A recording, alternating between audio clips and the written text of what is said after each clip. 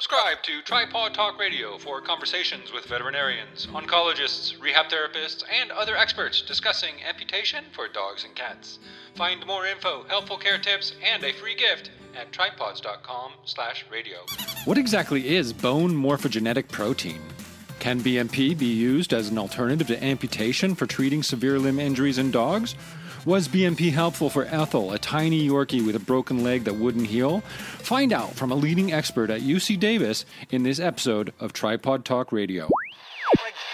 Man scratching like a three-legged dog. For any tripod, cat or dog. Why do some vets do things that way? Why? So many people don't realize that their dogs are in pain.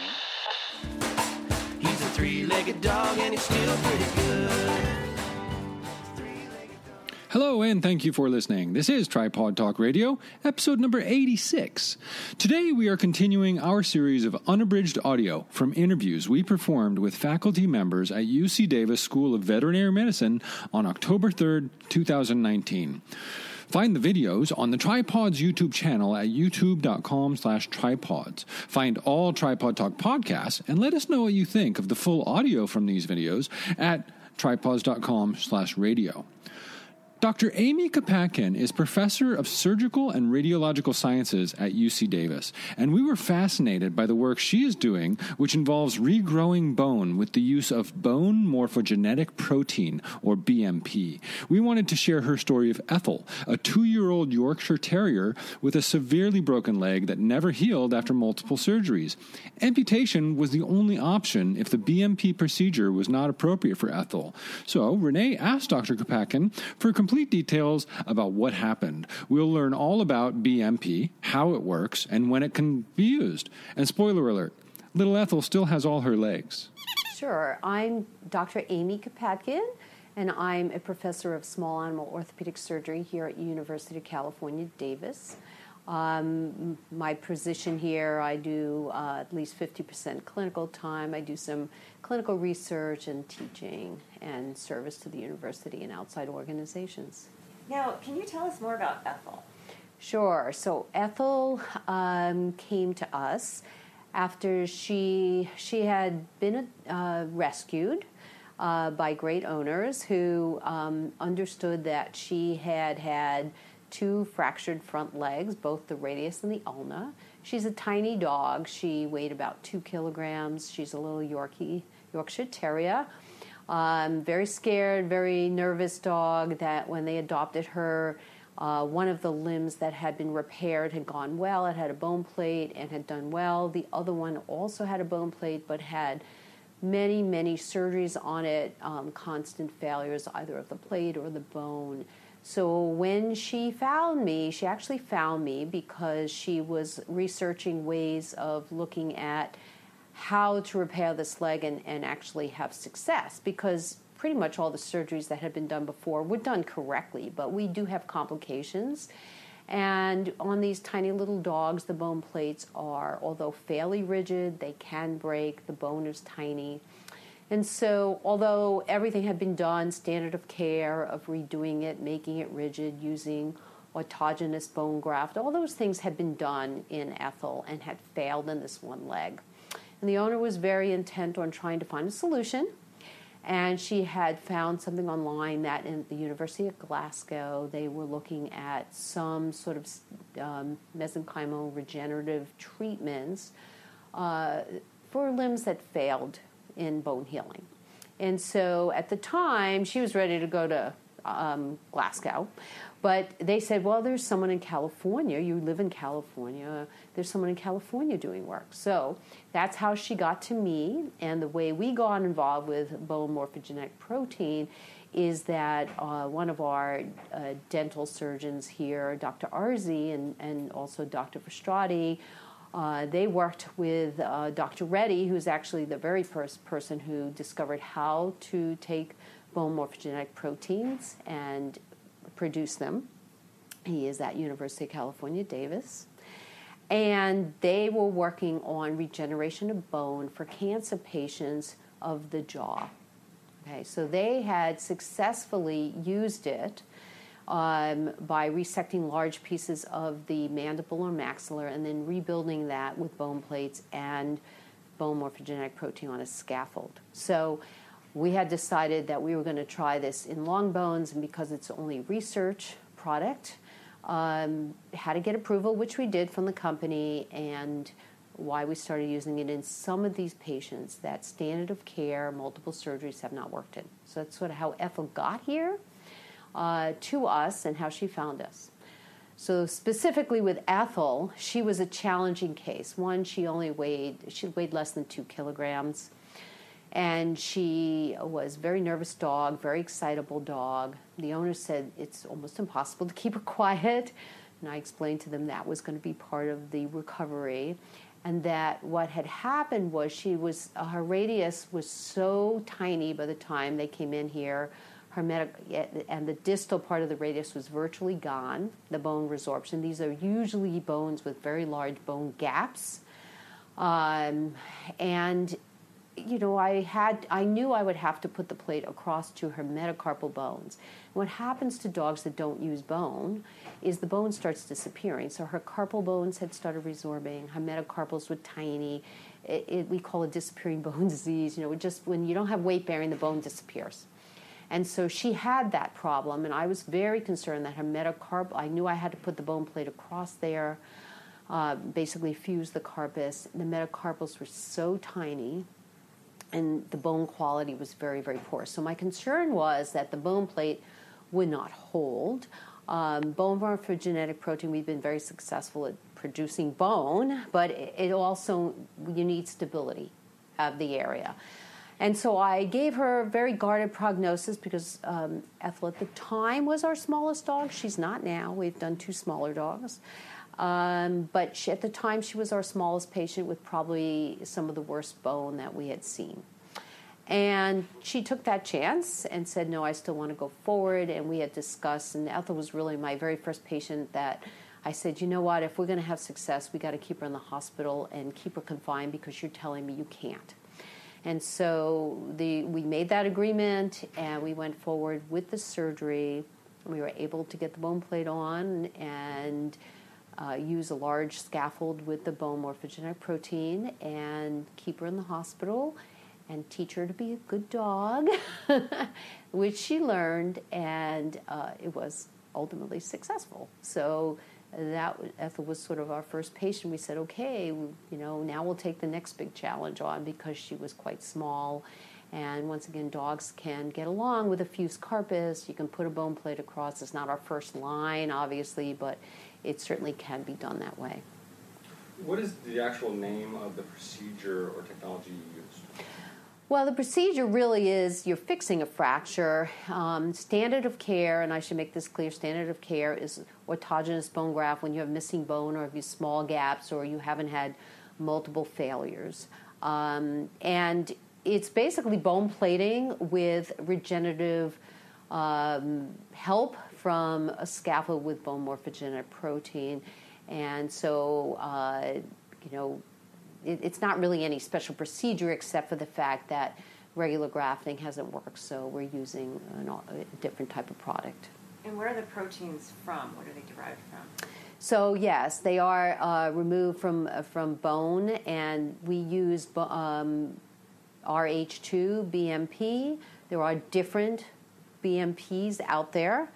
And, you know, not to get too technical, but they are really precursors to make mesenchymal stem cells react to produce either cartilage or bone. And whether cartilage or bone or sufficient bone and cartilage gets produced has a lot to do with surrounding cells, dosage. It must be on a scaffold. There's many, many technical aspects of it because it has to be used wisely. You know, it's not one of those things where you can just inject it or using more is better. In fact, that's how it got in a lot of trouble, was incorrect dosing. And luckily, because of our dental service here that had used it, we had worked out the appropriate dosing that was highly successful without causing excessive bone production, which is almost just as dangerous as no bone production.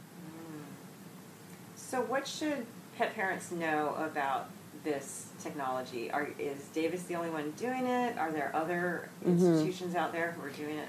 So I think what's really important is that bone morphogenetic protein is not commercially available for veterinary patients. It is extremely limited in human surgery. There were some setbacks when it was first used in the spinal industry, in the human spine surgery. FDA pulled it off the market, and it is on the market for very, very limited, very, very specific procedures in human surgery. We, as far as I know, we are the only veterinary clinic institution in the United States that has access. Okay, and once again, it's on research contract.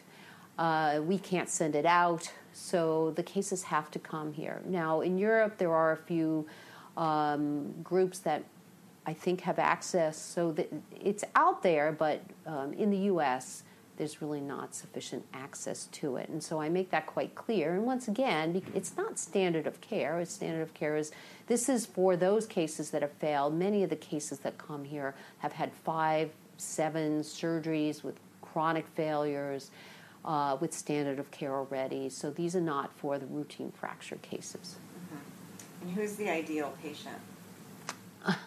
The ideal patient is a dog that the owner feels they really want to keep the limb. Obviously we've pushed the envelope. We've had 1 kilogram dogs now.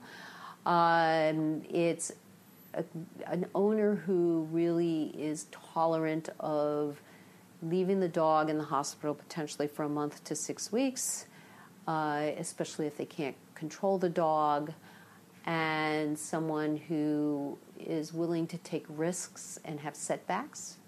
The last 2 patients I did had complications even after the BMP and had to have second surgeries. Ultimately, they did fine, but they have to be prepared that, everything we do is not, quote, standard, and so we have to accept that, we are always trying to push the envelope on this to save the limb, that it could fail. I mean, I always tell people it could fail. I don't promise success. I mean, we've been incredibly lucky with our success. Out of all the patients we've done, one dog, years later, they finally decided to remove the limb because the dog was having chronic infection problems, and they didn't want to go through more surgery. But other than that, we've been, so far, 100% successful. That's great. And how many dogs? So I haven't counted recently, but it's over 30, maybe 40 patients have been treated. Do you ever see it being used in cats? So once again, we're sort of using it off-label. Cats are very off-label. There was one cat we tried it on, and that cat was successful. Once again, we have owners sign when we use it in cats, or we used it in one alpaca. We have them sign because it is very off-label, and I can tell you it's been successful in both. That's great. So this is clearly still in a research phase. Would you see this becoming more widely available in this kind of time frame? I think we would love to see this widely available. We know it's successful in these clinical patients. Obviously, it could be terribly abused. Meaning that it shouldn't be really the first line. It's very expensive. If you were to buy it, it's $1,000 an ounce. If used incorrectly, it can cause severe problems. That's what happened in the human field. They were using it in spine fusions. They put too much. So much bone grew. People could not swallow or breathe through the trachea and esophagus. People died from it. So there's no question, it has to be used properly, and, it's not a product that's right out of the bottle that you just use. Dr. Arzi personally takes the responsibility of aliquoting it, making sure everything is done sterilely and correctly. So it's not like you take an injection and you just put it in. It's not quite that simple, but it has huge potential. I'd love for it to be on the market because right now many times there's very qualified surgeons who have to send these cases here. It's not that they can't do the same thing I'm doing. It's the question of we're not allowed to send it out, so they have to send the patient to us. And it would be great if others could benefit. You mentioned a plate and a scaffold. What is the actual logistics of how it is applied and done? So, standard surgery where you take a non-union, you have to debride the bone back to bleeding bone. You must have adequate bleeding bone to make this work well. Usually that leaves you with quite large gaps. Most of these dogs have large gaps already. Then it's applying an appropriate implant for the right size that's stable enough, just like you would for any fracture. And then we go ahead and sterilely prepare the aliquot of the BMP onto the appropriately sized scaffold, sterilely cut the scaffold to what we want. It's a compression-resistant matrix. And then we press fit it in the defect, okay? You also have to handle it very carefully because, once you contaminate instruments or your gloves or anything with this, pretty much everything you touch will turn to bone. So you have to handle it carefully. It can induce even soft tissues to turn to bone. So, you do need to handle it quite carefully. And then, with closure of the wound can sometimes be a challenge. These dogs have had many surgeries, and there's not a lot of soft tissue surrounding distal limbs. So in the last patient we actually had to do a skin graft, which was the very first time we tried that in a little 1 kilogram dog. And, to close it, because it has to have a closed environment. It can't be used in an open fracture. It has to be able to be closed. And final question, what is the material of the scaffold itself, and does it become bone? Well, no. The scaffold is there to hold the bone morphogenetic protein in place to start to form bone. The scaffolds are usually gone in about 4 weeks. They just disintegrate, and it's once again it's there strictly to hold the BMP. It is somewhat resistant to compression, which is designed so that it's firm enough where it helps give some scaffolding there without just completely collapsing down and then getting only the bone morphogenetic protein in one little area. It needs to be able to hold its shape for enough time for the BMP to work. That's fascinating. Thank you so much. Oh, you're welcome. Hopefully it was helpful. Many thanks to Dr. Kapatkin for the wonderful work they are doing there at UC Davis. Find our edited video interviews from our visit on the Tripods YouTube channel at youtube.com/tripods. Stay tuned for more complete interview audio from our visit, and find all Tripod Talk Radio podcasts at tripods.com/radio. He's a three-legged dog and he's still pretty good. Thank you for tuning in. Subscribe to Tripod Talk Radio for more pet amputation tips from experts, and claim your free gift just for listeners at downloads.tripods.com/podcast.